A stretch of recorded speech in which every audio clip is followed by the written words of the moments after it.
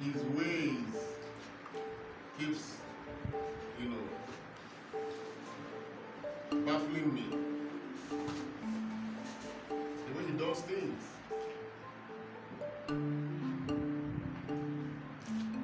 After he has fed the 5,000 men, all counting women and children, he sent the disciples to go and cross the sea while he now despised the crowd. What type of master is that?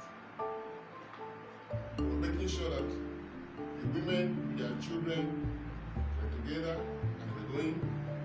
Those who were confused on what to do, he was telling them, take this way. Where are you going to? Syria? Take this way. You. Because they followed him into the bush. They flowed into the bush, and when they were going, most of them lost their bearing. So he has to sort them out. After feeding them, I feel that after he has made it, he should have left them there to be eating and making noise, I've given them food. I think I've done my part. But he wants to make sure that each person is given the right direction. And after that, normally now, breakthrough is time for testimony time. It should be time for God that provides. What did he do? He went to the mountains to pray. He dispatched them at the first watch of the night, between 6 and 9 in the evening. They went to pray. Went to the mountains to pray. Many of us, there are breakthrough. That's when we forget prayer. That's when we decide gallivanting from one place to another in the name of either thanksgiving. Let me thank the Lord for what He's doing for me. But in the realm of the spirit, whenever there's a breakthrough, that's when you should launch. Whenever you have done something great, that should necessarily take you to a retreat.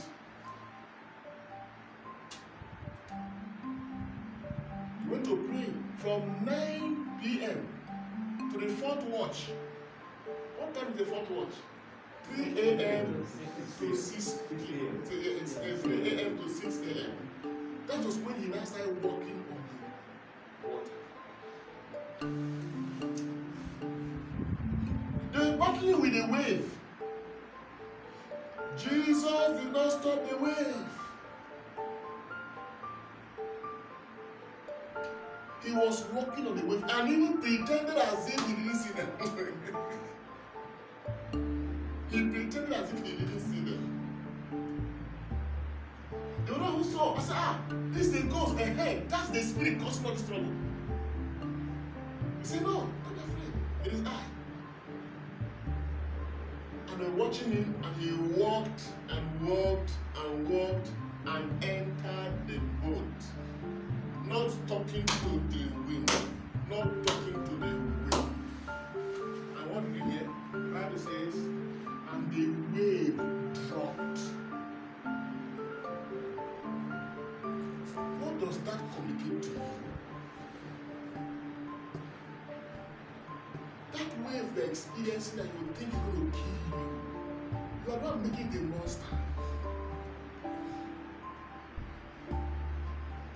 Sometimes, even before the wave or whatever thing that is confronting us execute this assignment, we have decided what is going to happen. This sickness will kill me. This case will finish me. So I'm seeing it. But Jesus was walking the same situation, exercising dominion. And you may say, but Father, that is the spirit of Jesus now. Jesus is the Son of God. Okay, let's go back to the first reading.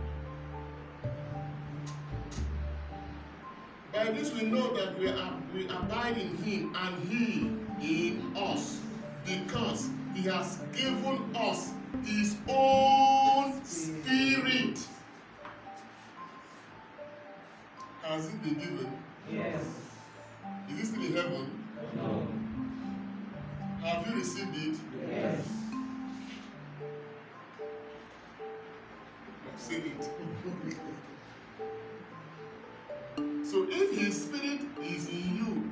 And that same spirit he was exercising. You can see,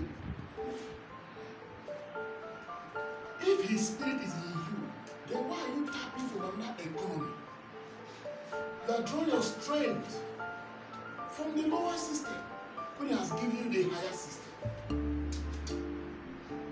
See, we know he abides in us and we abide in him because he has given us his spirit. I have his spirit.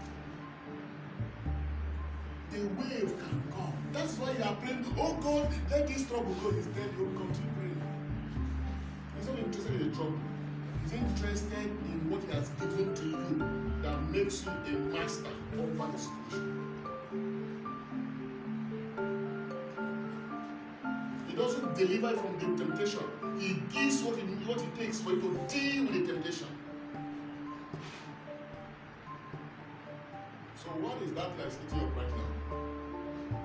And you feel that you are completely down and out. There are enough waves in this world. Enough of them. Financial crisis is a wave. Sickness of different types is a wave. Marital issues, these are waves. Family crisis, it's a wave. Cases, court cases of different types. Things not working out the way you planned. You have emotional, mental, and even spiritual wave. You see yourself not being happy. But don't forget, he has given you his spirit. He has given you his spirit. And to even concretize it, he gives you his body and blood. Even for me, I believe strongly there is so much to hope about the spirit that we don't know. I'm convinced beyond me. There's something so much about what we receive every day that we're not taking advantage of. If he has given us his spirit, the Bible says where the spirit of the Lord is, there is liberty. There is spiritual liberty, there is mental liberty, there is bodily liberty. And then the gospel says, they marveled at what he did. And they were still thinking about the loaves, but their hearts were hardened.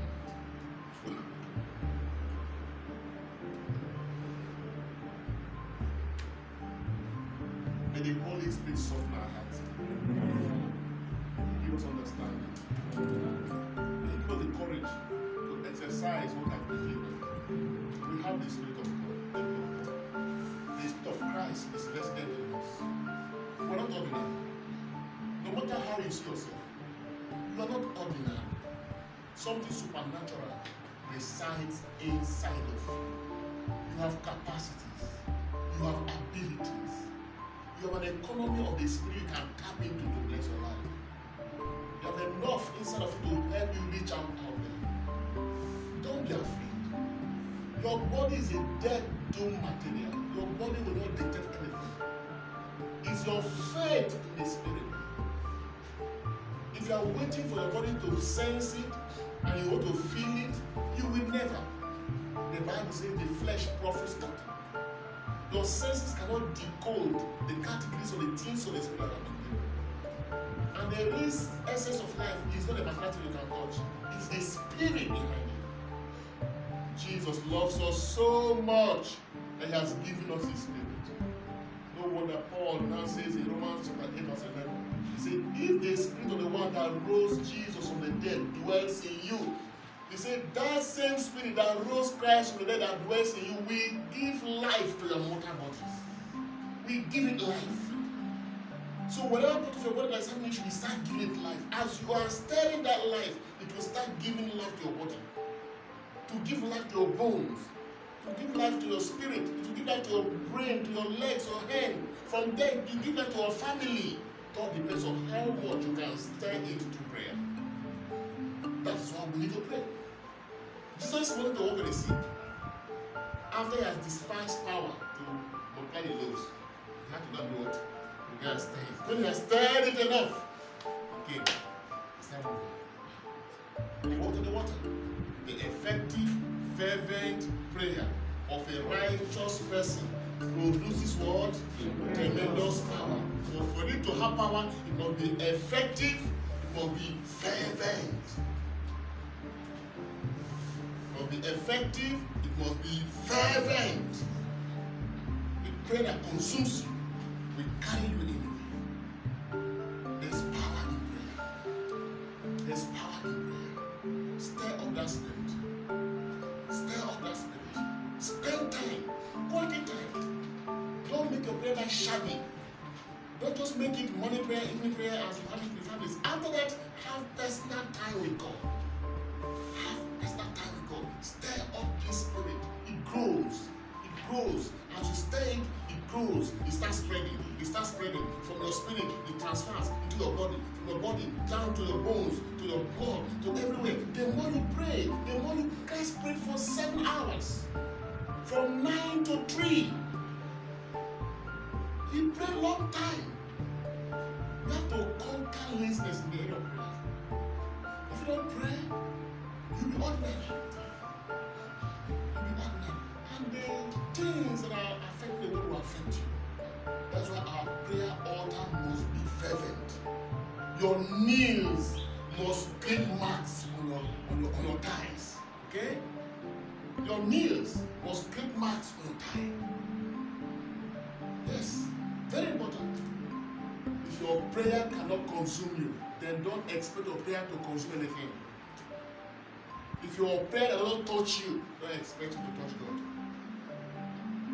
If your prayer cannot overwhelm you, then don't expect your prayer to overwhelm the forces contained in your life. That's what Jesus said. Man ought always, and this man will receive strength to be prayerful. Receive strength to stir up the spirit of Christ depositing in us. That spirit of resurrection. God bless you, Christ. Amen.